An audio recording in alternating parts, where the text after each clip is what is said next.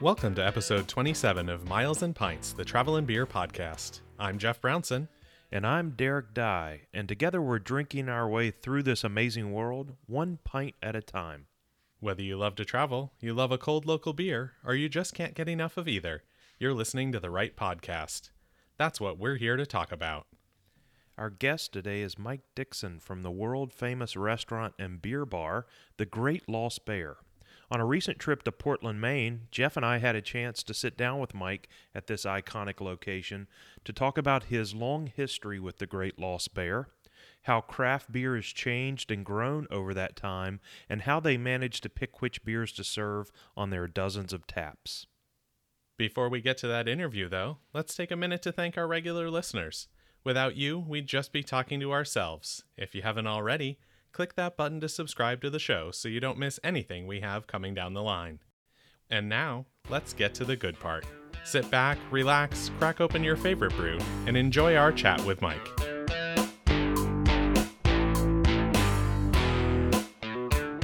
Hey everyone, we are here this morning bright and early on a Saturday morning in Portland, Maine. I have Derek with me as always. How we doing, Derek? I am doing great. We are, as you say, in Maine. We're at the Great Lost Bear, which is one of my favorite beer bars, so it's a wonderful day. And we have a great guest today, and that is Mike Dixon, who is the manager here at the Great Lost Bear he's been here a little while, and we'll talk about that. Mike, welcome to the show. Thank you. Good morning. Thanks for being here, Mike. My pleasure. And we're excited. Coming to town here in Portland, we wanted to talk to not only a small brewery, but we wanted to talk to someone from one of the best beer bars, just in Portland, but in America, in the world. You guys have been rated as one of the best places to come have a drink in many, many lists. So it's very exciting to be able to talk to you this morning. Thank you. And we're going to start out, I did mention that it's early in the morning, but you guys know Derek and I, so we're already trying a couple of the beers that they have here at the Great Lost Bear, and I'm going to let Mike go ahead and tell us what we're drinking, because we have a little buffet going. Sure. We're doing this sort of in a reversal way, where I typically wouldn't introduce the heavy beer first, but because it is 9 o'clock in the morning, this is our breakfast standard, we're going to call it. And the first one is Mast Landing Gunner's Daughter, which is a nitro version of their pour. The second one is, what did we do? Oh, Orono Tubular IPA. And then the last one just went on this morning, Hidden Cove Beachfront Blueberry Lager, sort of sweeten up the palate a little bit on the third tier. Yeah, we have to have our dessert with breakfast, right? Absolutely, yeah. And in the words of an ancient philosopher, I'm not sure which one, you can't drink all day if you don't start early. In the morning. So we are starting early. We have 3 beers. I've already tried 2 of them, both fantastic. This remind us, this nitro brew we're drinking, which one is it? Mast Landing out of Westbrook, Maine. Yeah, it's a really good nitro style stout. You can really taste peanut butter. It's amazing. Nice creamy head too with that nitro pour, right. Which is nice. It's like eating a PB&J for breakfast plus some beer, so it's really, really good. And it helps because I wasn't able to get a coffee this morning. I guess I was able. I didn't get around to getting a coffee this morning, so this kind of replaces that with that deep, perfect, dark flavor for me. So now that we've talked about what we're drinking, Mike is not having a drink because you actually have to work today, right? I am. I'm working as we speak. We're cleaning beer lines and updating the menus, which is a daily event. Not as heavy as it used to be before the pandemic, but we're getting there. So you're doing the responsible thing and just sitting and recording with us while Derek and I do the irresponsible things. Let's start. Let's go back a little bit and talk about your background. I mentioned that you had been here for quite a while. So you have been in the beer world and the beer bar world for a long time. Did you have another career before that, or did you kind of get into restaurants right away? Pretty much into restaurants right away. I was an accountant for a few years prior to that, so I was always around the restaurants. But for the most part, I'd say 99% of what I've done has been in this industry. And most of that's been right here, right? Yes, since 1985. I'll just throw that year out there. So. And did you grow up in Portland? I summered here young, and then my parents bought the house, and so I pretty much have been living here all my life. So I'm not a true Mainer by the Maine standards, but as far as I'm concerned, I'm sure it's a great place to grow up. I always enjoy coming here. So what year did you actually come to Portland?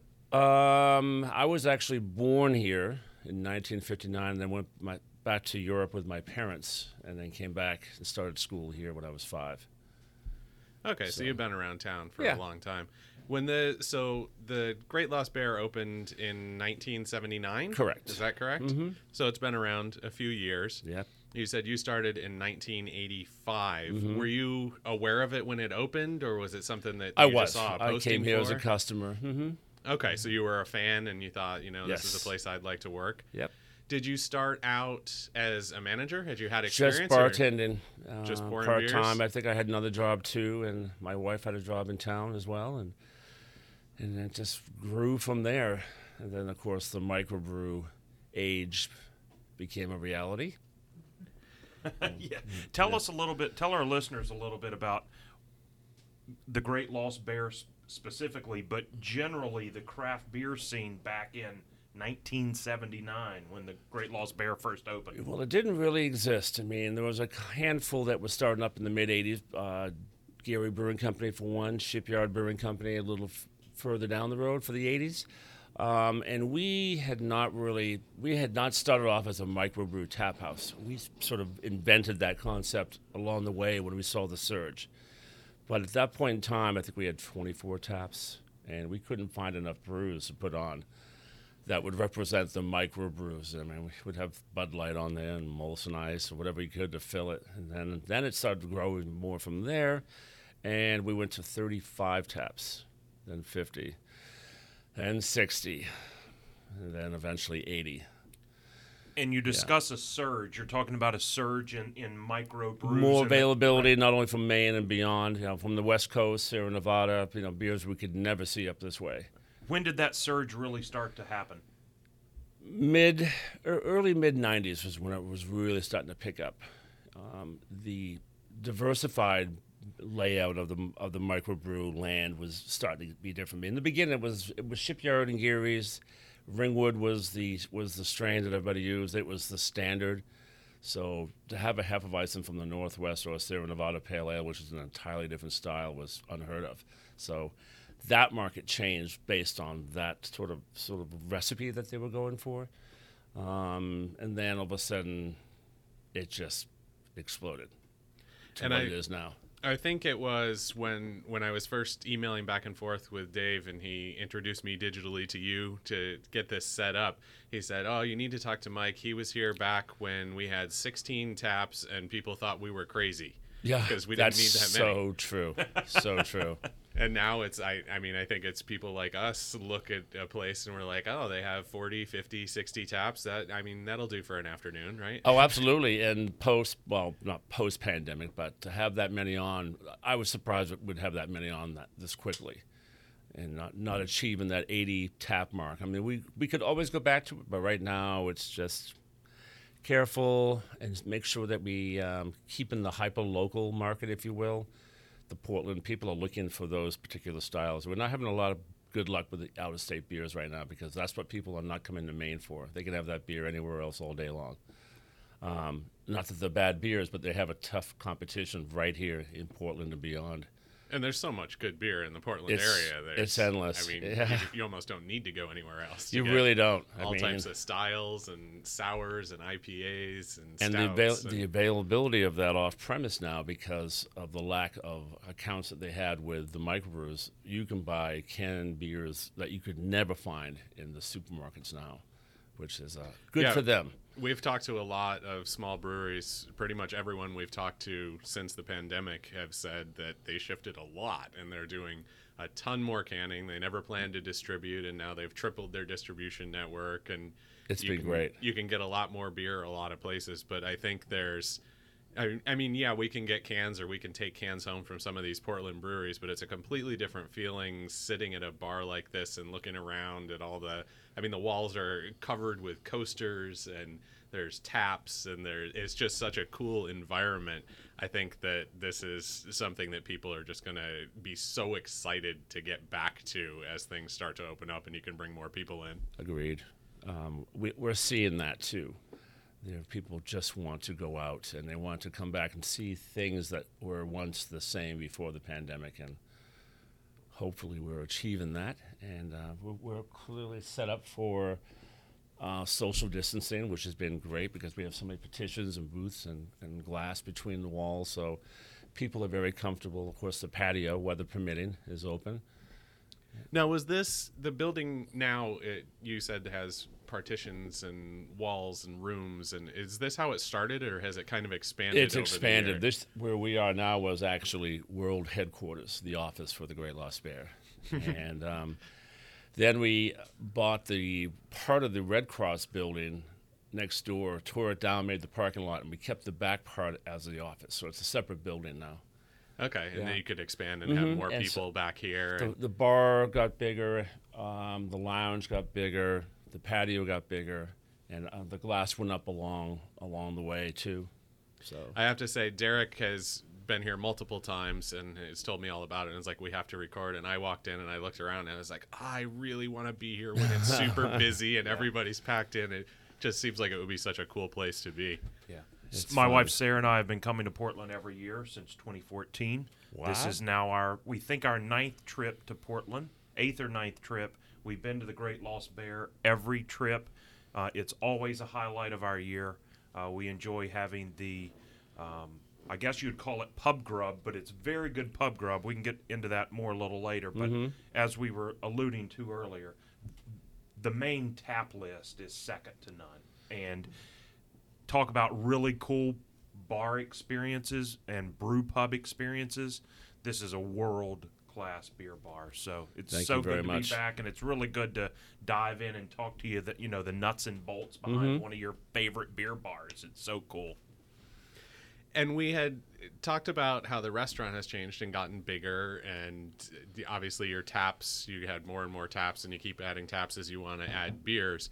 One thing that you guys do a little differently, or I don't know if it's differently or kind of unique in the industry, is you have a lot of employees, but they don't go away. Like you, for example, have been here Yeah. for I can't math this early in the morning. I know. So That's why I don't throw the year out there. I figured it would roll with that. you yeah, know. everyone else can figure that out depending on when they listen to this. But you've been here for a long time. It says on the website you have several legacy employees, like kids of employees, and My two daughters they're all included. Still here. Yeah. Your two daughters both Yes, work here. one, my youngest still works here, so lots of legacy and loyalty like I've never seen before, and especially during this pandemic when we were closed and we were just coming in here and cleaning and pressure washing, new equipment, lots of paint, and we had so many staff come in, not looking to get paid, but just for something to do, and that just told us a lot. It was like very heartfelt Just to wanna see that help these, out yeah, and- just to help out and Do you keep think things moving. Do you think there's something special that you're doing, or do you know? I guess what's the secret for other places that are looking at doing this? Like, how do you get that kind of funny? loyalty? I've never really tried to put that to theory. It's just something clicks. There's a lot of very unique personalities here. There's no doubt about that. And I think we're very informal, very nonchalant. Just a laid back, Very fun laid place to back, work. yeah. But when we start to redline, you got to bring your A team on, and we got a great crew here to fulfill that need, and we're seeing that now clearly as the numbers start to jump up a little bit, and seeing a better crowd, pre-summer. So I would assume you Yeah. get the occasional cranky customer, but most people are probably pretty darn cheery to walk in. yeah, and see it all these doesn't beers and a happen. smiling face behind the bar. Yeah, we don't have issues like that at all. It's such a rare occasion, but no stories to be told that I can tell. So let's talk a little bit about the beer. We've talked about the tap number going up and down. Do you remember when you started? How many were on tap? Was it 16? Was it? Oh, it might have been less than that. They would fit right over the beer. There might have been actually 5, and then we might have gone to 12 to sort of just test the water. And then I remember jumping to 24, and then 36. And then it went up pretty quickly And then I after lost that. track. Yeah, then we were at 80, including cask beer, which was great. Then the pandemic. So there was a lot of plumbing, a lot of unplumbing to do That was the first thing we had to go after, not knowing how long we were going to be closed. But so we were able to send all that beer that we had not tapped back, and that took a while. And looking back, I guess 30 plus years, 5 taps, 12 taps, whatever it was in those early days, can you give our listeners a few examples of what would have been on back then? Yes, I can. Michelob Dark, Genesee, Light by Miller, and the newcomer was Sam Adams Boston Beer. And that was what started this whole thing. Yeah. That's kind of what started me in craft beer. Yeah. Was Sam Adams They Boston came Lager. up. They came up. They picked us up. They took us down to Jamaica Plain. We toured the brewery, and that was the launching pad for where this whole microbrew surge was going. So way back when, although Great Lost Bear was a quote-unquote beer bar with 5 taps, which then was unheard of, it wasn't really a beer bar like we think of now. It was a lot of light domestics. We were never labeled that way. As we saw this progression in the microbrew industry get bigger, we took that on and created the microbrew tap house with the eclectic pub menu, if you may. And that's where it worked before. It's been working during. It worked very well during. We're certainly not back to capacity as far as what we had on our menu. We're a lot leaner now, and of course with the beers as well.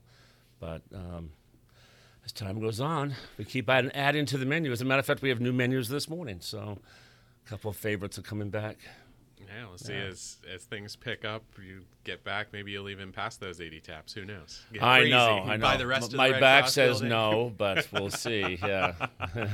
I want to talk a little bit about, even with the, I think you said 46 now that you have on, how do you decide what goes in there? Do your distributors do a lot of that? Do you do a lot of that? We do it all. We pretty much do all the ordering. The salespeople are really good to get behind us on everything, including helping us with maintenance and cleaning and what have you. Even during the pandemic when we shut down the whole system, we just drained all the lines and then we cut the lines. We figured that if this is 2 weeks or 2 months, this is just not going to be how we want to open back up again, because the lines just get old and cracked. So yeah, you can't keep them clean if no, there's not so beer that took flowing us a through 'em. whole week just breaking that all down, and then we went after it. Started varnishing and relining and fixing the ice builder, things like that. So when you're looking at new beers, is it just you're following social media, or you hear about it from a customer? Are you is there ever a beer that you hear about and you're like, I'd really like that, and then you have a hard time getting it? Or do you guys a little bit of that, a little bit of the customers asking for something, and we'll follow up on it, see if it's available. For the most part, it's what they show us. So I get emails from all the distributors and all the independent microbrewers every week, either by text or email. And I just pick and choose from that, and we try to diversify as much as we can. And needless to say, the IPA category is always big. I mean, at one point in time, with the full 80 taps, we might have had as many as 30 IPAs on. So there's a bit of a balance in that. Then we get into the winter, we put more porters on, more stouts, some darker beers. We still try to keep at least one in every category. The not so popular categories, I hate to call them that, but like red and browns, porters don't seem to have that recognition like a stout or an IPA or a pale has. So it's a decision made mostly by me, but I take feedback from my wife, who's our leader, also the general manager. So she has great feedback, but the staff does too. Do you ever get emails or phone calls directly from a brewery saying, hey, we got this new fill-in-the-blank beer. Oh, yeah. You have a spot in your tap We'll, up for this? I will take it, and if I don't have if I don't have room for it, I will always. I try to make on deck at least half of what we have. So, like for instance, today I had 8 changes, so I put on 8 different styles of beers and try to keep the categories active as much as possible. But lagers right now are very popular, pilsners, so we're trying to add to that category. Pales, of course, always hold a good standard. And then, of course, the cans. A lot more cans. And Jeff, as you can imagine, hearing 30 IPAs on tap, that's Derek's love language right there. So if you didn't know once we walked in why I love this place, You now know why I love this place. Now I know why you have spent so much time here, and knowing that they cycle out and they're different IPAs each time. You could come back twice in a weekend, and the 30 IPAs might be half different. Yeah. So it might end up being 45 IPAs to try in a weekend. Typically, before the ink dries on the menus for the day, we have changes. Something kicks. We don't know what's in the bottom of anything sometimes. So it happened yesterday twice. So the menu was obsolete before we even opened. It was like, but it's a good problem versus sitting around like what to do with all this beer at that pandemic point. That's what we were looking at. Like, wow, this is going to be tough. But it sounds kind of like our weekly updates we do on Miles and Points World and Travel Rewards and stuff that we often recorded on a Tuesday or a Wednesday for a Friday release. And there's almost always at least one thing in that episode that just isn't real anymore. Yeah, it's not, Completely changed. not valid. right. 48 hours later. Yeah, you just slept in one morning and all of a sudden it all changed. Yeah. So Yeah. I'm sure it's not an issue here at the Great Lost Bear as you're, pumping through a lot of beer on a daily basis. But for smaller places, tell our listeners a little bit about, like, when would you need to pull a keg off if it's not selling? How long would it sit there? It's really, we watch everything every day through our product mix, through our system that we have in place. I start to look at things after 7 or 8 days, especially as a log. So it's a week to week. Keep an eye on it. Try to figure out why it's not selling. Some things just don't move, and there's no reason for it. There's nothing wrong with the beer. It's just not what people are looking for. It could be the label recognition. It could be the fact it's not local, or it is. I just don't know. It's hard to gauge that, but we do keep an eye on it, and sometimes, depending on how much we have left, we'll run it for a special for $4.99, and it's gone. That's gone. Everybody will get that. Oh, yeah. So you're picking mostly when you get these emails, you're picking from description and style. Mm-hmm. How often does it happen that you get a beer in that looks really good and you put it on and you're just like, oh, this one isn't going to be good? So can you tell pretty quickly? Almost right away. Somebody comes out with a jalapeno sour and it's just too much bite. They didn't find the measure. They didn't use a Brix meter to figure out what the heck to do with it. But for the most part, they all do very well, but we've had our hiccups here and there. Are there any beers that you've had come in that you thought were just amazing? You liked the description, you tasted it, you thought it was great, and then nobody bought it? No, that hasn't happened. No. So you're doing well on the pulse of the customer. Yeah, that's a good way to put it, because that's exactly what we use. The program we use is called Pulse, so we can see what we're selling, our product mix on a daily basis. We check that every morning. Before I come in, I'm looking to see what I'm out of. And then I have to look at the board, the physical reality of what I'm really out of, because they might have been too busy. They couldn't put it in as a void. So let's say busy Saturday, you come in on Sunday morning and see on your Pulse system you sold 100 pints of this one IPA, and the keg is already kicked. Is that a scenario where you'd go to the distributor and try and get another keg as quickly as possible? That doesn't really matter? It does. On the weekends, we prepare for that, and that's just not going to happen unless it was super, super popular or there was something else going on, a promotion or something. But if we're out of something and it's the weekend, we always have a backup, but it may not be that particular style. And then next week, I'll just order some more. So we try to keep the rotation going. I don't want to. There's a few things that we lay down. Goose, the Bourbon County, we lay one of those down. I lay a stout from Tributary down. I mean, they're like 10, 11, 12%, and just after about a year or so, they're even better. So I put those off in the corner in the safe, but I just keep an eye on what we have and make sure that something does not get forgotten. There's nothing worse than looking at down at a collar on a keg and seeing the date like, whoops, forgot that one. And I'm sure you have a handful of main beers that are guaranteed to be popular anytime. What are those beers? Not necessarily in this order, but the top 5 pretty consistently would be Allagash, White, Maine Beer Lunch, Bissell the Substance, Orono Tubular, and Battery Steel Flume. That's actually what was the top 5 this morning. I've had all 5 of those. I've had all 5 of those in Portland, and those might be my top 5, Jeff. Yeah? That Flume to me is something. I love that. I think we've talked about this on one of the episodes of the podcast. Allagash White, while not my favorite style and not as great as a lot of people think it is one of those placeholders that really caused the craft beer scene to explode 20 years ago, right? Absolutely. It brought in so many people that weren't, I don't like beer. Okay, try this. Exactly. That's good, right? Yeah. And it's Yeah. also, I think, it's so widely distributed and so common to see on a beer list that someone who is looking and overwhelmed by 10 beers at a restaurant can see that and recognize it and know, oh, I'm going to like that beer. And that's a lot of people send me a screenshot and be like, hey, what should I get for this beer? And I may not recognize some. I'm like, well, you're going to like the Allagash White. Right. It's just, I mean, it's a solid beer that you can drink anytime and be happy with your choice with your meal. But that's a good theory, though. I think they broke the ice on diversity as far as what styles were out there. And people were so used to going after one particular type of pale or an IPA, but not really looking at the broader spectrum of all the different styles that are out there. You know, the Pilsners lagers, European-style lagers, Belgian lager, and now, of course, the sour.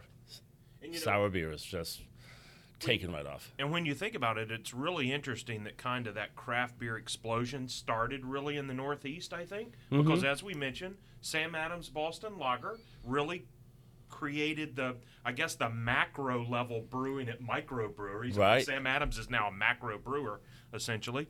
But you had the Sam Adams revolution starting, and shortly thereafter, Allagash White really bringing in a lot of, quote unquote, non-beer people to the craft beer scene. I agree. Thank God for New England. Oh, I because know. It's really made the craft beer what it is today. The New England IPA, I think it was definitely an explosion of the microbrewers. But the first brew fest we ever went to was out in Portland, Oregon, during this whole beginnings, and that's what opened up my eyes. Like, it's not all about the Ringwood, it's not all about the IPAs. It's about this Northwest style, hoppy. They had it. They had 10 years under the belt.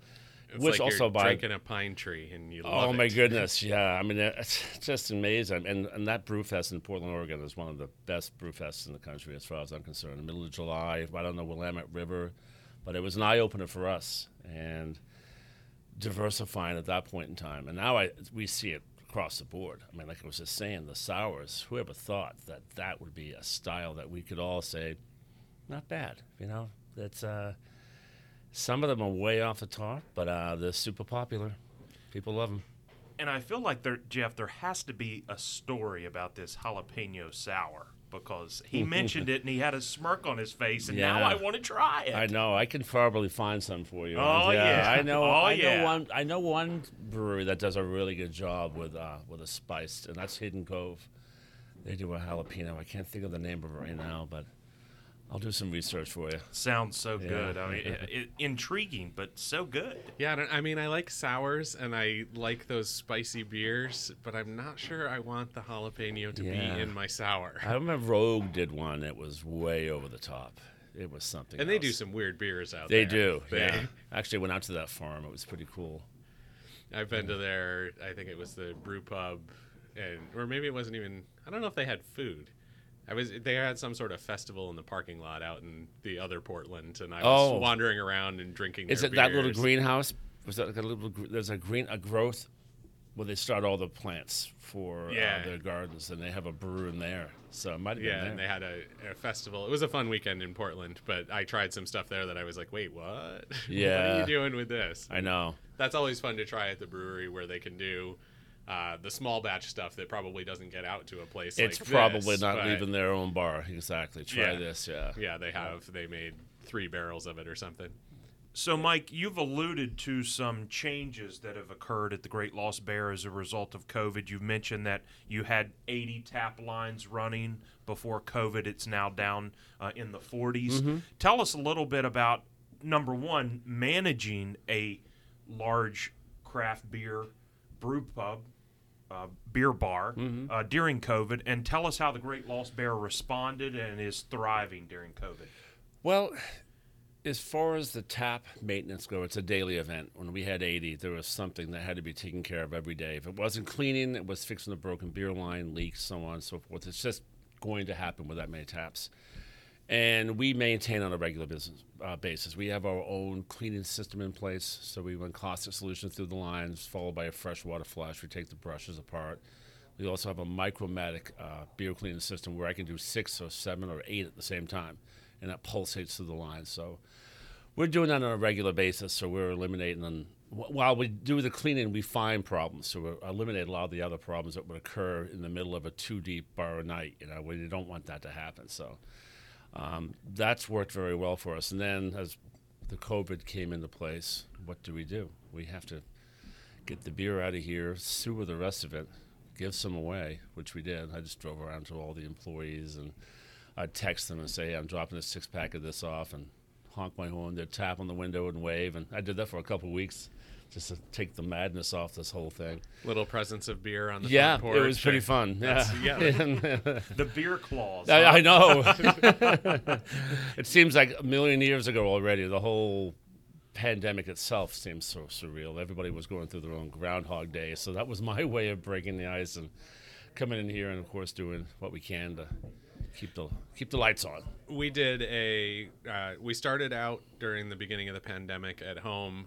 My wife was doing a craft cocktail every night when we thought it was going to last a couple weeks. And we got, I think, 32 days into that. And she was like, we maybe shouldn't have a fancy cocktail every night or 2 cocktails every night. So we stopped doing that. And then she got into, I don't even know where she got the idea. It came partially from March Madness, but we called it a Starch Madness. And she made delicious treats. She loves to bake, and she made cookies and some little pies. And I don't even remember all of their cupcakes last year were the big winner. There was a tag-along cupcake with peanut butter frosting and chocolate cut. Oh, my God. It was so ridiculous amounts of stuff. But she wasn't working at the time. She's a teacher. We were all just kind of home. She was doing a little bit of, they were still trying to figure out online. So she did this, and it was similar things. So we would go out and drop it off at people's houses, and they would get their daily baked goods. So come this year, she's now teaching online, some in person. It's a significantly more stressful time than her regular job was. And one of my son's friends, the son of a family that we're really good friends with, started texting her and was like, it's coming up to March here. Are we doing Starch Madness? And she was like, no, I'm really busy this year. Oh, he's like, committed. But this was the best part of last year. It could be the best part of this year, too. Wow. And she is good for a guilt trip. You can get her pretty good with that. So sure enough, she did it this year and was getting up. Like, she would get up at 6 a.m., and wake our one son up and then make some type of fudge and then go to work for the day and come home and make another fudge and then take them out and deliver. And that's commitment. It was ridiculous. Yeah. But I thought you were going to say that when you made the new cocktail every night that it changed to, you know what, we're going to try this one right before lunch and then maybe this evening. So I thought there was a lot more of that going on. So you are able to target in at a specific time every day that you wanted to get that done. Yeah, I mean, I say we had one every night. It was every day. Sometimes they were at lunchtime. Yeah, hence the groundhog theory. I mean, you just lost track of time. Yeah. But I think if we had been in the same place, we could have had some really happy friends. If you were dropping beer off and we were dropping baked goods off. We probably could have rented an ice cream truck, put some music to it. Some bells ringing, to be out in the streets. This sounds amazing. Like, why should this only happen in quarantine? I know. Can we just do this in the future? Yeah. Because you have time. There was no progression of time. You just had all the time. True. Yeah. Sitting at home doing nothing. Absolutely. Watching nothing. So you guys at some point decided that, like, this is going to go on for a little while. We're not going to have any customers. And like a responsible business, you thought, what can we do to make ourselves better? Mm-hmm. How can we do this? Walk me through the process of how you ramped that up? Because obviously at first you weren't going to pull all your draft lines because you didn't know if 2 weeks from now you're going to have customers in. So what was that decision-making process like? So what I did, the first part of the COVID, I just took every Sankey off every keg and ran caustic solution through them and then just ran water through it. And then we decided, okay, at least it's set up. There's no old beer sitting anywhere in the taps or whatever, and then we'll come back in a couple weeks and see where we're going to be. Then 2 weeks came by. It looked like it was going to go on a lot longer. Then we started taking the taps out, just pulling the old lines out and said, we'll just get back to this, but let's make sure that this part of the walk-in is what we start with first. So I'd be ready to get them back on as time went on. And then the rules changed a little bit as far as what you could do for takeout, the to-go canned beers, the to-go pre-made liquor drinks, which whoever thought that would happen in the great state of Maine. I mean, or any place for that matter, but it worked. pretty much all takeout because you couldn't come into the building and it was much too cold to be outside. But once the weather did get warmer, we were able to open up the patio, and we put a tent in the parking lot, so we were able to do some dining, and it worked. It was a trickle, and again, that seems like forever ago, too. And that was summer of 2020. Right about this time, we were thinking about where we're going to be with the tent, how we're going to do takeout, how they come into the building, how they exit the building. So, and also, once dining was possible inside, how we lay out all the tables, having all that distance. And we have plenty of acreage in here to do that. And almost by default, it seems, like I had mentioned earlier, the borders, the glass, and petitions that were already here. So there wasn't a lot, other than sanitation stations and keeping the bathrooms clean very consistently and everything else that goes along with it, mask and the gloves. And when you opened up for the last summer with the patio, you went down to no beers.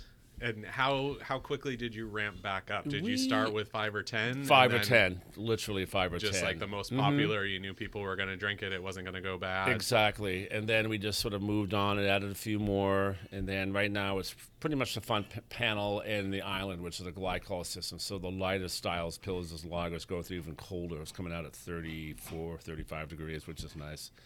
But and then the back wall is just on standby right now. If we decide to go with more, we are ready to go. But right now, the number seems to be manageable right now without having to be messing around with beers that are not getting rotated properly. So, and Andy, my assistant, is also on deck with me, and he does a great job when I'm not here and vice versa. So were people actually eating outside and drinking outside in the tents in the midst of winter this year? As far as they could, as late as they went and as early as they could. And that's what we found. We've never opened up the patio as early as we have this year. It was open the first week of April. We have some heaters out there, but people, I wouldn't do it. I'm sorry. I mean, you go by like a diner and see people having eggs outside. I went, oh, no, that's not going to fly with me. I mean, there's nothing worse than a cold egg to me, so I'm not going to eat it outside. But people did, I mean, not here, but. I think the coldest we did down in the D.C. area in Northern Virginia, we went to a brewery one day, and there was a new biscuit place, which I've talked about a couple of times. Preservation Biscuit is absolutely delicious in Falls Church if you can get there. But they were doing a little pop-up with some samples. So we did have a little bit of food, but mostly we had beer, and I think it was 23 degrees, and we were out in a tent with no heaters. Defiance. And we had hats on, but like we wanted to try those biscuits, and it was a brewery, so we tried some beers, and that was the coldest we did, but I don't think I would do that on a regular basis. And I think because of the pandemic, people were looking for it's time to move the kegs around. Okay, Charlie. Doesn't sound like he's winning. We'll let that pass. But the loyalty of people coming out to do that. It's so cool. Yeah, it really was. I mean, Rising Tide, I don't know if you saw what they did, but they had domes, heated domes. And they had, I don't know, maybe a half dozen of those. And it worked. Yeah, there's little chalets right outside our hotel. I haven't figured out what they belong to yet because our hotel isn't doing any dinner, and it doesn't look like there's a restaurant there, so I don't know where the chalets go to, but there are these cute little structures with little steps to get up into them. I think eventually, after this cycle of this madness is over, that every backyard is going to have one of those things. It'll be like the People code will of be silence. selling them off. Oh yeah, like your timeout dome. I'd be out there all the time. It'd be great. Actually, that's not a bad idea. We had one of my wife's friends who's a teacher. She was home, and her husband was home, and their 2 daughters were home. And she was like, this is not working for me to teach online. So they had a treehouse that they had built for the girls a few years ago when they were young. And she was like, we're going to fix this up, and I'm going to teach from the treehouse. So they added a Wi-Fi router out there. They ran power out. They heated it. Brilliant. So through the winter, she was teaching from this treehouse. And she ended up I think she was in People magazine, and there was this whole thing. But she completely changed that. So she climbed up her ladder and went to work in the morning, and nobody bothered her, and then she went back out. So it's amazing the way that people changed things and pivoted. Yeah. And it's great to see that you guys were able to do that and take advantage of some extra cleaning time, but then jump back in as soon as people wanted to come and have. Well, I think people wanted to come and have beers the whole time. They as soon did. As people could. They wanted things to be the same as much as possible in an ever so changing world, and I think people seeing familiar items on the menu has been a big plus for us too. It's comfort. People go, okay, things are getting better. We're not quite there yet. I think we're going to have a mask in our back pocket for who knows how long. But we've been able to hold on to the standard. And we actually closed a couple times when we had a couple situations where we thought it'd be best that we all get tested. So we closed until we get all the test results back, which was good for everybody here. And we took care of the cost of that and did some more cleaning. But we did that a couple times. We actually had the CDC come by and said, you guys are good. You're beyond good. I mean, if you don't have to put up these bank teller windows everywhere. That's what I feel like sometimes. I'm in a... Like you really can't see the people at the other table already. You don't need to add more.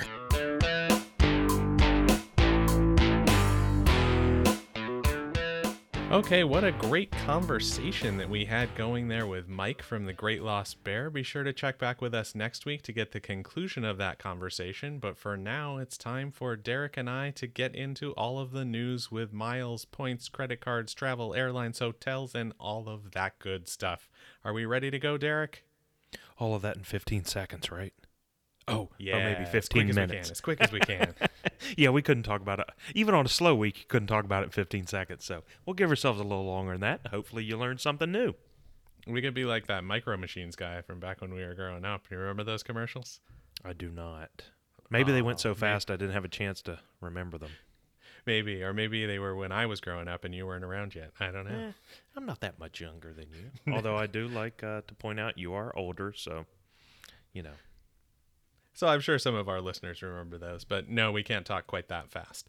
But instead, let's talk at a reasonable pace and get into credit card updates. What do we got going on with Chase? Well, we mention it basically every week, Jeff, but it's worth repeating every time, even though most of our listeners have now heard it 6 or 7 times since we started these weekly updates. Chase Sapphire Preferred with the all-time highest offer, 80,000 points and a $50 statement credit at groceries after a $4,000 spend. Keep saying the same thing over and over and over again, Jeff, and I'll continue doing it as long as the offer's around. If you're under 524 and or it's been more than 48 months since your last CSP or CSR bonus, you need to be sure you're getting this bonus and downgrade a card if need be and sign up for it. $80K and a $50 bonus is the best ever on the Sapphire Preferred. And if you do not qualify for that, find a family member or a friend that does and have them get that card, because Absolutely. Great bonus, great points, great transferable currency. Can't recommend it highly enough. Yep, minimum of at least what would you say, $1,100 for basically anyone, $1,000, and if you're really good at redeeming rewards, easily to hit $1,500 or $2,000 or more for that. Yep, flying some of those first class or business class products, you can get some great value out of those points. And we've got a new month, so it's time to hit on Amex and remind people that they should use all of their credits. And again, I'll use myself as the example of a fail on that. And that is, last month, I was saving my Uber credit to use for an Uber when we went to Portland at the end of the month. And spoiler alert for what we'll talk about later, but Uber was terrible and crazy expensive, so I never used it. And then we hit May, and then it was gone, my April credit. So new month, make sure to use all those credits. You have dining credits on several of the Amex cards, $5, $10, $20 credits. You have $30 PayPal Platinum credits. You have your Uber credits on the Platinum card, the Gold card. You have all sorts of credits. Use them early. Make sure that they get credited. And the one that's easy to forget because there's not as many options for having it is those Amex co-branded business cards where you have the $15 mobile credit. AT&T or Verizon bill, just pay a $15 payment each month. Google Fi, has a lot of trouble, but Amex will typically credit it if you follow up, but use that credit, $15 a month on your mobile cell phone bill, and burn them all every month because it's literally free money. Free money is good money, right? Yeah, I love the smell of free money. That's what I always say. I love it when cards throw money at me. Gotta love it. Yep. And we mentioned last month, Jeff, and it's always worth repeating, as you mentioned with your fail from April. Burn them now.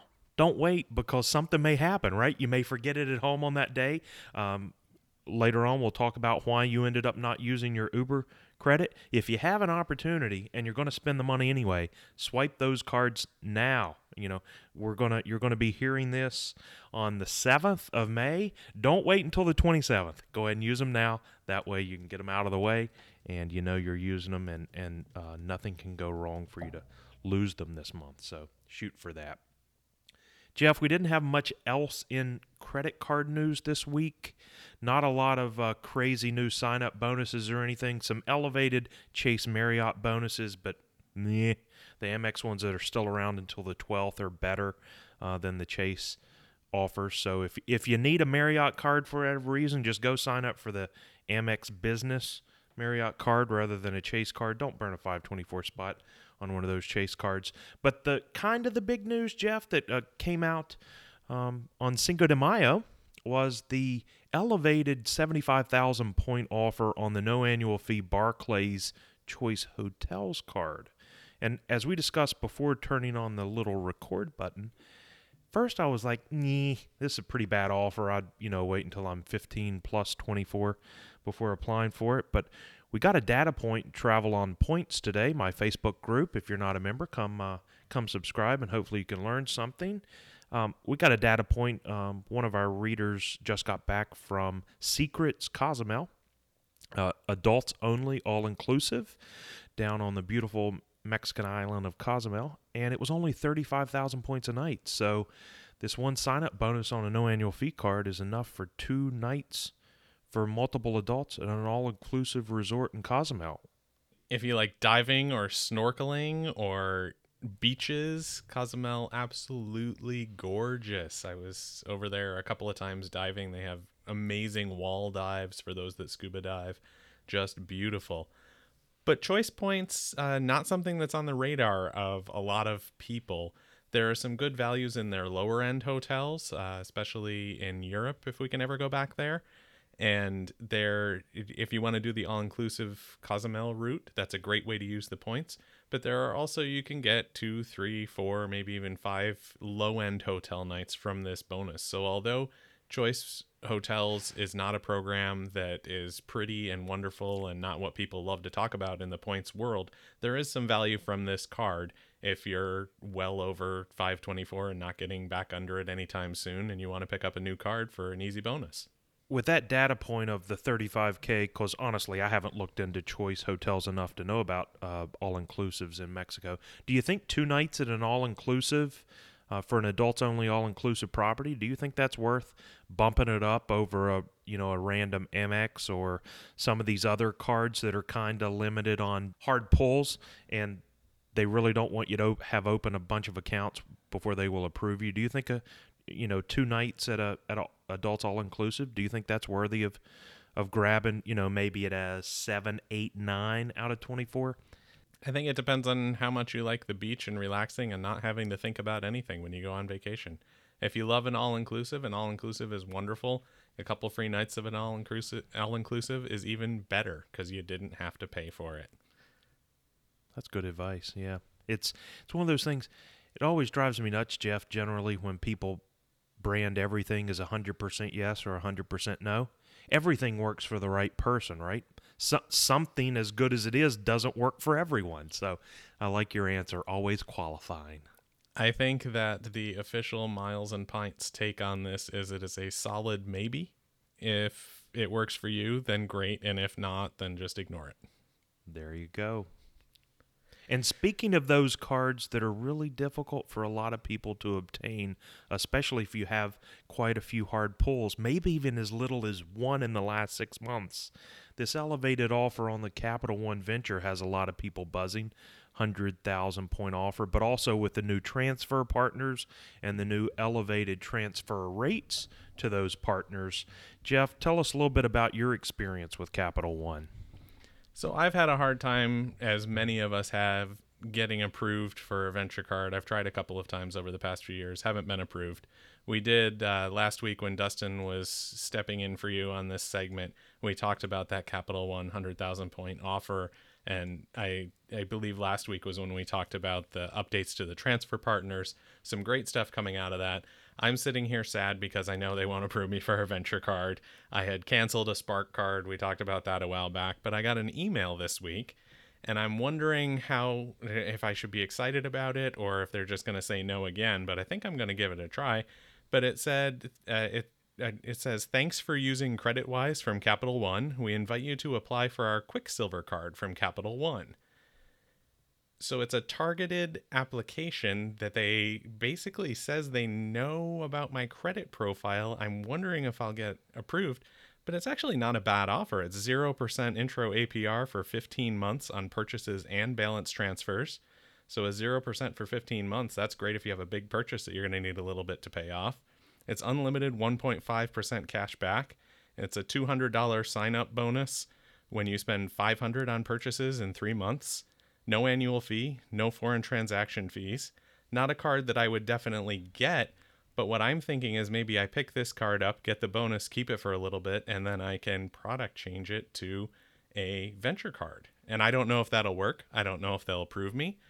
I don't know if they'll allow me to product change it. Maybe someone can comment or let us know if they've done something similar. But I like to believe that's my way back to having a venture card and earning a bunch of points and transferring to some of those great new partners. Yeah, it's worth a shot, right? I mean, I would think generally it's probably easier to get the Quicksilver than the Venture, at least with Capital One's kind of weird approval decisions. Like we said, it might be as little as one hard pull a new account in the last 6 months may cause them to decline you. I don't know. As I told you when you told me about this email, I think it's worth a shot, right? The worst they can tell you is no. It's a good way to find out if Capital One just doesn't like me at all or just doesn't like me for their premium cards. Yeah, exactly. And the one thing I can confirm in your series of ifs, if you get approved, if you can product change, etc., I can confirm that that sign-up bonus of $200 would be convertible to 20,000 venture miles, which could go to, say, Life Miles for 20,000 miles, which would be enough for a couple of United flights. So that's pretty good. So as far over 524 as you are, not looking to go on back under 524 anytime soon, why not? What's the worst thing they can do? Pull your credit? Say no. Not the end of the world, right? So maybe next week we have an update on that, and I'll let you know how it all turned out. Let's hope we're all happy, because that would be awesome. And that's pretty much it for credit card news. Slow week, but there's still a lot going on, a lot of good offers out there. Let's move on to hotels, and always our favorite, Hyatt for Life. Jeff, you hit a big milestone this week, and we learned just how bougie you are.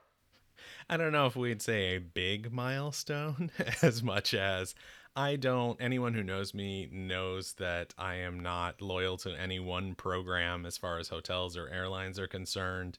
I go wherever it makes sense. I stay where it makes sense. I love to use the points. I love to use the miles. I'll take any elite status that a credit card will give me, but it would be nearly impossible with my stay habits to earn elite status in any of these programs. So as people are getting Globalist, you've already earned Globalist for the year. Lots of people have earned the top tier Hyatt program.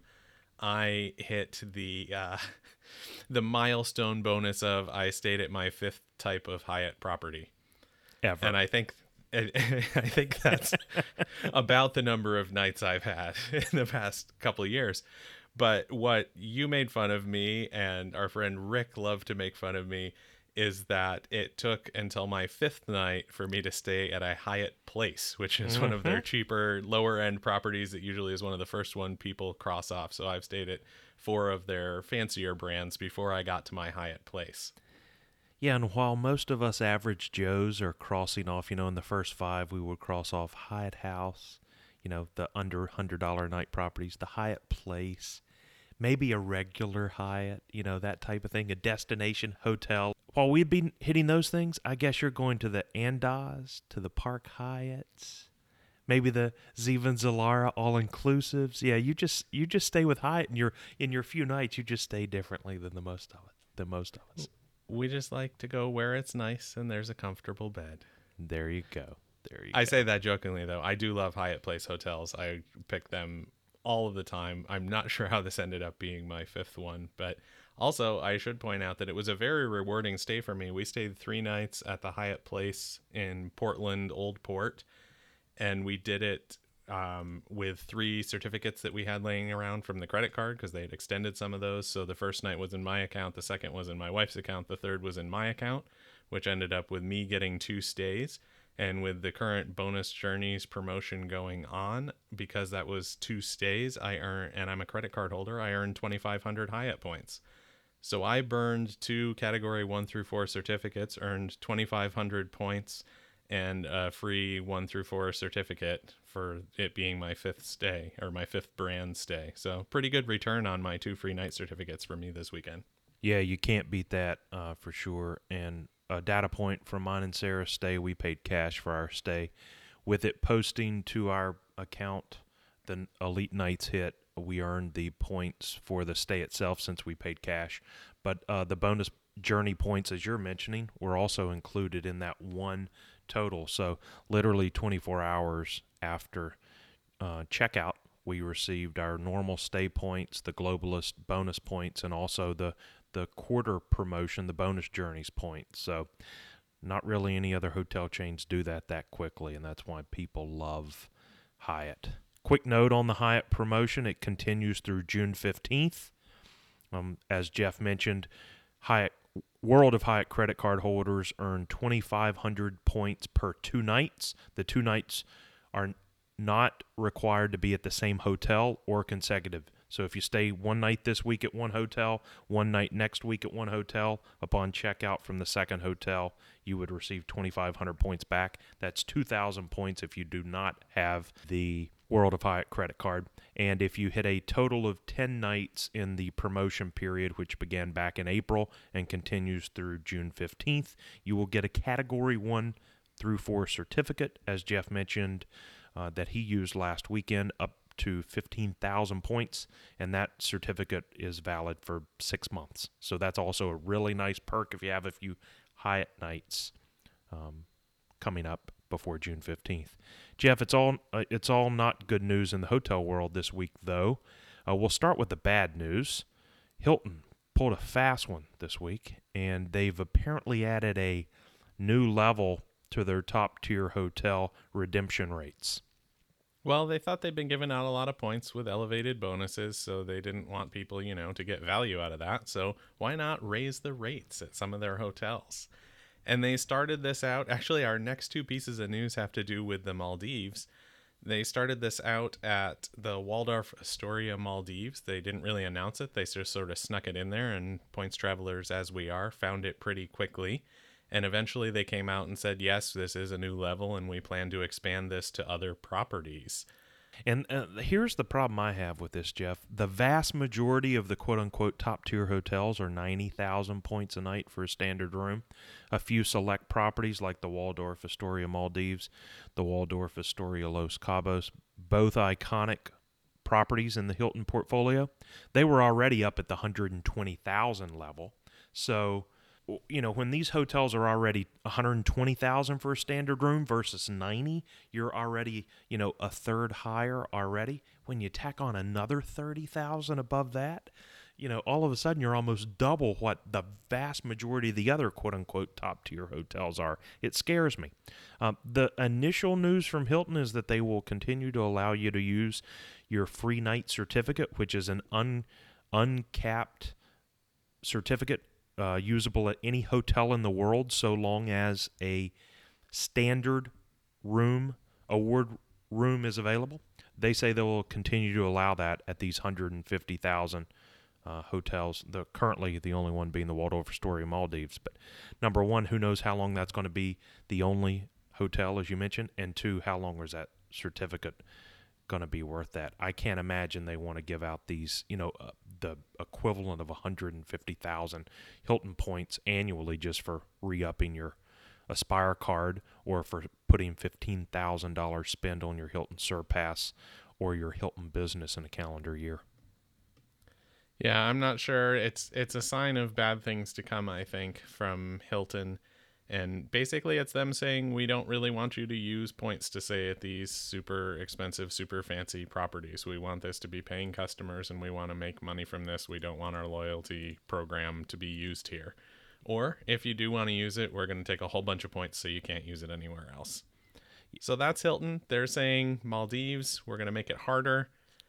Marriott, on the other hand, has a new property in the Maldives, which is oddly low category, and that's the Le Méridien Maldives. Rooms pricing out as low as 24,000 points per night, with overwater villas for some dates pricing at 30,000 points, which is crazy low. This makes no Crazy low. sense, right? It makes no sense. No, it's a category, I believe a category 5 it was Yeah. for Marriott. And so Hilton's saying this has to be a whole new category. It's so fancy and so expensive and such an amazing property. Marriott coming in saying, well, we're going to put it at the same price as we do the airport hotel in Newark. Like, Right. And here's I the don't get crazy. it. This is what blows my mind, right? All the time we laugh and joke about being bomb void and how these 35,000 point free night certificates from the various Marriott credit cards are not quite worthless, but they become so hard to use all the time because once Marriott introduced the peak pricing and they bumped those up to 40,000 at desired dates. So we're in literally, Jeff, like overnight, we go from not being able to use these credit card 35K certificates, like you say, at at the Courtyard Newark, to before your early morning flight out of Newark somewhere. You can't use it there, but all of a sudden you can use it for an overwater villa in the Maldives at a brand new property. That makes zero sense. I feel like they're just setting us up to get excited, and then they're going to bonvoy everyone. I think there's no way it can last. I don't know if they're going to claim it's a mistake and not let people stay, or they'll just push the opening and say that you can now use those points for a stay as long as you can find that same rate, or you'll have to pay more points. I don't know what they're going to do. I worry it's not going to be good. But you said, yeah, those 35,000 point certificates, but the rooms, the non-overwater rooms pricing at 24,000 points, that's even the 25,000 point certificates from the super low end credit cards. Right. I have a bunch of those certificates laying around that I haven't been able to use. So maybe I'll look at heading to the Maldives. But if you do want to go there, couple of notes. First of all, look for nights and get them booked quick, because I guarantee this will not last at this price. There's no way that it can compared to the other hotels. And in true Jeff and Derek fashion, there's a good chance in 48 hours when this recording is released and you all can listen to it, this may be old news and a bunch of people have already been bomb-void, because availability is not going to be there on May 7th. I guarantee it when you hear this. So if it is, the moment you hear us talking about this, hop off on your computer and find dates and use those certificates, because it will not last long.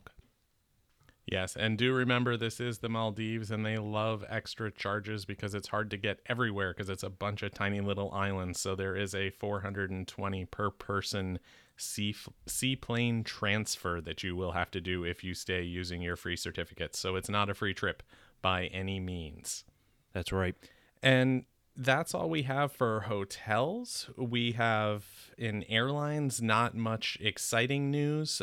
This week, the Delta middle seat blocking expired. So as of now, all airlines are fully booking. There's no blocked middle seats. We knew that wouldn't last forever, but it was a little bit of comfort while it was there. But let's move right on into travel, because there's a bunch of news coming out around the world. We'll start in the U.S. Sunday, May 2nd, was the most passengers through the TSA since pre-pandemic. So travel growing and continuing to grow as people get vaccinated and move about in the U.S. Really, really, really good news for the travel industry and for restaurants and everything else that supports the travel industry. We're trying to find our new normal, and it's on the upswing as we head into the traditional summer holidays and a lot of family travel. So I'm sure these numbers are going to continue to explode through the Memorial Day weekend, and then it's just going to be gangbusters all summer. And again, great news for the travel industry. They've been struggling for the last 13, 14 months now. So that's really good. Jeff, also really good news. It seems like some of the initial problems with rental cars are slowly being rectified to a certain degree. Certainly not a perfect situation, but we are seeing a lot of data points of things waiting less reasonable amount of times, I guess, maybe 30 minutes here and there, but I haven't seen data points of 4, 5, 6 hour waits in a couple of weeks now, and it seems like most rental car lots are starting to fill up, and they are new cars. Yes, we rented a car up in Portland. We actually had gone off airport to the off airport Hertz because it saved us, I think, $150 for the week. But we had no problem. We got over there. We had to wait in line behind one person. They didn't have sedans available. She asked if it would be okay if we took an SUV instead. So we ended up with a Toyota Highlander, which was great because we had you and Sarah and myself and my wife and Rick, and we needed the extra space. It was much nicer than a sedan, but they upgraded us to that for the week, and it was great to drive up to Acadia and back and around Portland for the weekend. Although rental cars are getting better and that off airport worked for us, something that is not getting better is the Uber and Lyft situation in many cities. In fact, it's downright awful. Yeah, and it doesn't seem to be getting any better. Sarah and I traveled the first weekend of April in Savannah, Georgia. We traveled, obviously, the first weekend in May in Portland, Maine, two very different cities, a month apart, both with the exact same issue. Ubers and Lyfts are impossible to come by. Sarah and I posted in Travel on Points, and we had a thread going about it while we were there. Our Uber car from the airport to the Hyatt, which is typically would be about maybe a $9 fare before tip, was $42. It was a 15 to 20 minute wait, and more importantly, no Uber XLs were available. We were afraid initially with three of us, Sarah, Rick, and I, flying in, that we would need a Uber XL. None were available. We looked for Lyfts. Lyfts were priced, quote unquote reasonable at maybe $20. There was initially a 10-minute wait. We had waited around from the time we stepped off the plane until our Uber pulled in, and we still hadn't been connected to a driver. So those prices were completely irrelevant, and the wait time was completely irrelevant because there were no cars available. So throughout town, Jeff, as you know, we were together all weekend. If you wanted an Uber, it wasn't reasonable. There was typically at least a 20-minute wait, and there just weren't good solutions. You either walked everywhere or you just paid through the nose and had a long wait. And that's what we alluded to earlier about my Uber credits and why I didn't end up using them, is my plan was to use that to get to the rental car location. But similar to what you found, it was a $43 trip with Uber or a $13 trip with Lyft. And it did take about 15 minutes for our Lyft to get there. But the higher end Uber cars showing is not available. Several times during the weekend we looked, and a Lyft and an Uber both were not available. The one thing that is funny is some odd people are picking up travel. One of your readers that we had drinks with the one night had said he had gotten picked up by a stretch limousine as his Lyft. And we actually saw it the next day driving around. So there's apparently in Portland a stretch limousine driving around as a regular Lyft. So if you can use Lyft there, maybe you'll get lucky and get that one. So who knows who's out there driving these days. Right. And for most of us travelers, I guess, especially domestically, we've gotten very spoiled with Uber and Lyft. It's so easy to summons a car and they show up right where you want to be in a few minutes, and it's typically reasonable, cheaper than a taxi even. If you don't like to rent cars, or rental cars aren't available, or parking's going to be expensive, or what have you, right now, unfortunately, as troubling as the rental car situation can be, Uber and Lyft's probably not going to get you where you're going to go. At least you shouldn't count on it. So maybe beforehand, hope, fingers crossed that Uber and Lyft will work for you. But if not, maybe before you leave home, have the phone number to a couple of local taxi companies, arrange something with your hotel. Maybe you can have a taxi just take you from the airport to your hotel, and have that arranged in advance so that you can then get the lay of the land for Uber and Lyft. So hopefully that's fixed, but it seems like there's just a lack of drivers available. So another good option for people would be to make sure you plan your travels to places with good public transportation or that are very walkable. Stay in a downtown area so you can walk around and see everything you need to see. If they have subways, light rails, train service, maybe better to head to those locations than somewhere where you're going to need a car to drive around the whole time. We've got three last things in travel, and I'm going to call them the change, the good, and the bad. And the change affects those of us in the miles and points world. Anyone who's been doing this for a while knows the name Richard Kerr. He used to run Travel Hacking 101, then Award Travel 101, which I ended up taking over from him. And then he went over and was the loyalty and engagement editor at the Points Guy. He announced this week that it was his last day and he is leaving the Points Guy and Red Ventures for destinations unknown. So we just want to give a quick shout out to Richard. Thank you for everything that you've done in the Miles and Points community, and best wishes wherever you're headed. But I think a big blow for TPG and Red Ventures. Yeah, I mean, the vast majority of this more seasoned awards travelers, Jeff, like you and I, and our kind of inner circle of friends that have been doing this for 5+ years. There's probably 500 of us or less. We all know Richard. He was kind of the only voice we trusted over at TPG, and I mean by trust, I mean as being reasonable, non-biased, that sort of thing. That's gone. So while TPG is going to continue to have a strong voice with the unseasoned award travel and the largest internet presence in the points a mile space, they lost a very experienced voice and probably the only voice that the experienced awards travelers listen to. Yeah, so who knows where he's going? I think he's going to play golf for a couple of months, and I'm sure we'll see him pop up somewhere else. But exciting times for Richard that he gets to relax over the summer. Sad times for TPG. The good news is that more countries, and especially in Europe, have announced opening dates. Spain, Greece, Portugal, Cyprus have all said that they're getting prepped to open up this summer. France actually announced dates for theirs, and June 9th, Americans who are vaccinated are going to be allowed into France. I would not go then, though, because if you look at the full list of dates with France, it isn't until June 30th that all types of businesses can open up. Other than dance clubs, they're still going to keep those closed. So if you're looking to go to dance clubs in France, who knows when you can go. But June 30th is that magical date when everything should be open as far as tourism and restaurants and that kind of thing. So I'm booking flights. I'm looking. I'm going to France as soon as I can.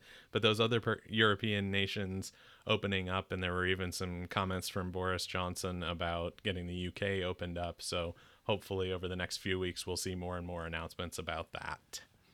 Pretty interesting. It's just a total coincidence, but it seems really funny that the first weekend Americans could travel to France and experience the country in full with everything reopened would be the 4th of July. So maybe it's a conspiracy for the French and Americans to just kind of laugh at the UK, right? Or am I the only history nerd that just loves thinking about that? Maybe there'll be some fireworks over there to celebrate the reopening, and you won't miss them here in the States. But with that good news came some terrible news for those of us friends of the show, for Derek, for me, for many of our friends, for the 100+ people that were potentially planning to go with us.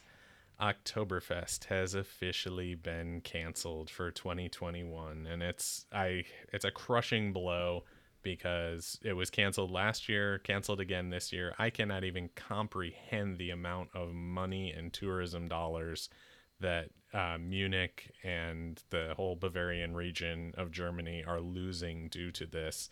And they had to look at the science of it, and they had to say, look, we can't do this safely. But I'm so sad, and now officially planning to go hopefully in 2022, I guess. Yeah, and it's amazing. Once they announced it, Jeff, the history nerd in me, I had to get in and read a little bit about the history of Oktoberfest. And obviously canceling one year never happens, right? It's happened a few times since it began. Back-to-back years canceled is unprecedented. It's like you say, I can't imagine the devastating impact to the local economies. Forget our fun. We want to go. We would love to go with our group of friends and have a great time and experience their culture. But gosh, the local economy's devastated at this point. So make sure when it comes to be fall, you support those local places near you that are doing Oktoberfest celebrations, that are bringing in German beer from those breweries who are suffering without the Oktoberfest. buy your own German beers and German products to try and help at least inject a little bit of the money that they're losing, as we do at home Oktoberfests this year once again. And that's all we have this week for updates. Not really happy of the way we organized that to end with the sadness of Oktoberfest, but such is life in these pandemic times, and hopefully we'll have some more good news for you next week with our Miles and Points with Pints.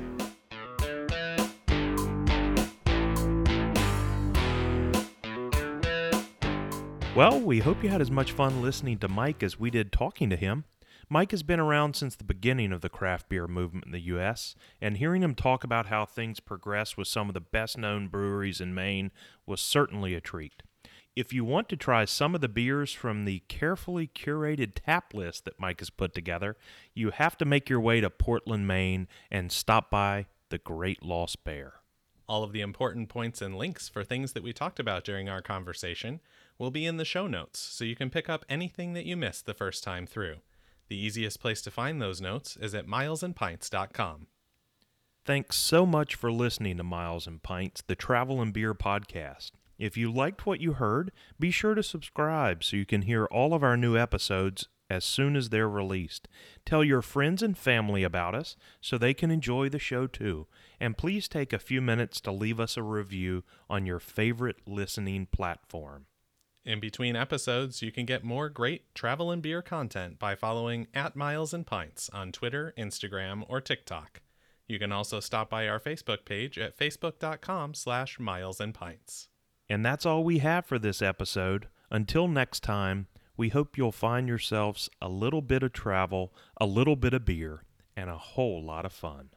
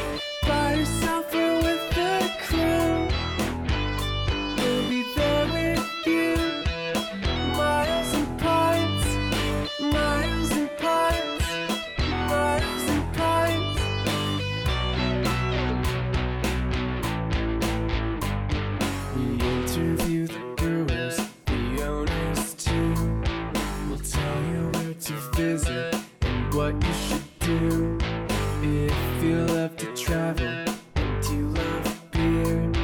We'll talk about the things that you want to hear.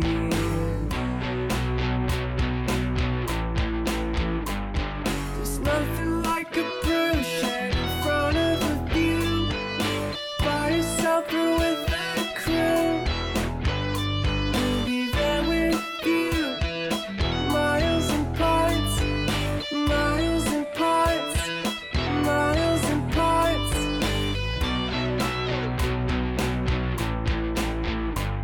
So join us on our journey, it will be great.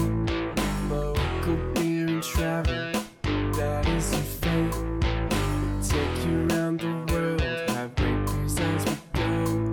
So turn up the sound and enjoy our show.